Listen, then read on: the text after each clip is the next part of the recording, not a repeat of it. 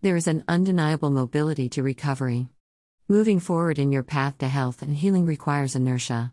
From the rate of recovery, the very speed and velocity required to push life past setbacks, to identifying a sustainable pace, is a space and feat that requires a high level of self-awareness and knowledge of your diagnosis. Depending on your diagnosis, trauma history, and triggers, you will need to get to know how to lock onto a path that will hurl you towards better health and avoid the undertow of relapse. This is a tightrope, and walking the line necessitates discipline, wisdom, and life experience. While having a strong clinical prowess can help frame your weak points, as well as strengths, only learning from lived experience will truly forecast how you will respond to stressors, and how quickly you rally back from pitfalls and risk of relapse. Unfortunately, this means a period of trial and error. Doesn't sound very clinical, but it's very clinical, as testing and applied experiential knowledge are most certainly a part of the clinical picture. Sometimes, we need to see what works and what doesn't work, before we can truly forecast the future from historical experiences. So how can we understand the mobility that moves our recovery along in better terms? Mobility is movement. Above all, the energy pushes us past holding patterns in our recovery in which people stagnate and feel trapped, without progress or hope. These can be the most frustrating moments in our recovery. When we just don't seem to make any progress from week to week. Mobility makes progress possible. But mobility itself isn't progress. It's the mechanism that drives progress forward. Think of a car and its engine. The engine moves the car along from point A to point B, but depending on the course and direction the driver takes, the journey in which the car takes can have several outcomes. The car can safely get to point B and experience movement towards its goal. Or, the car can crash on its way to point B and not make it to its destination. This is the stagnation, holding pattern, and deferred progress I was referring to, which all depends on the knowledge, skills, wisdom, preparedness, and all things which push back against risk of relapse.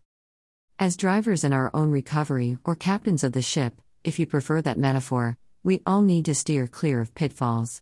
More importantly, we need to truly understand how far and how much we can push, and continue moving forward in our recovery, without burning out our engine, or worse, getting injured along the way. I have experienced several injuries and mishaps along the way to my path to health and healing. But no injury so devastating that I couldn't keep moving forward. Why? Because I got to know my weak points very well. I learned that when I am collapsing, to sit down and take a seat before hitting the hard cold pavement of relapse and heartache. Finding the energy to move forward in recovery can be difficult. With severe symptoms can carry with it lethargy from medication side effects, or even worse, setbacks from poor decision-making from cognitive distortions which can form from delusional systems which can become fixed or solvent depending on the condition. With all of these obstacles in your path to healing, finding the right course to avoid pitfalls can be problematic. Each successive setback can be even more demoralizing. This is understandable, but not a license to stop walking the path to health and healing. So, I recommend a few things to get mobility moving in the right direction. 1. Learn your limits. 2. Plan for the worst at all times. 3. Know your weak points and nurture your strengths. 4. Tally your victories and each marker or indicator you are making progress.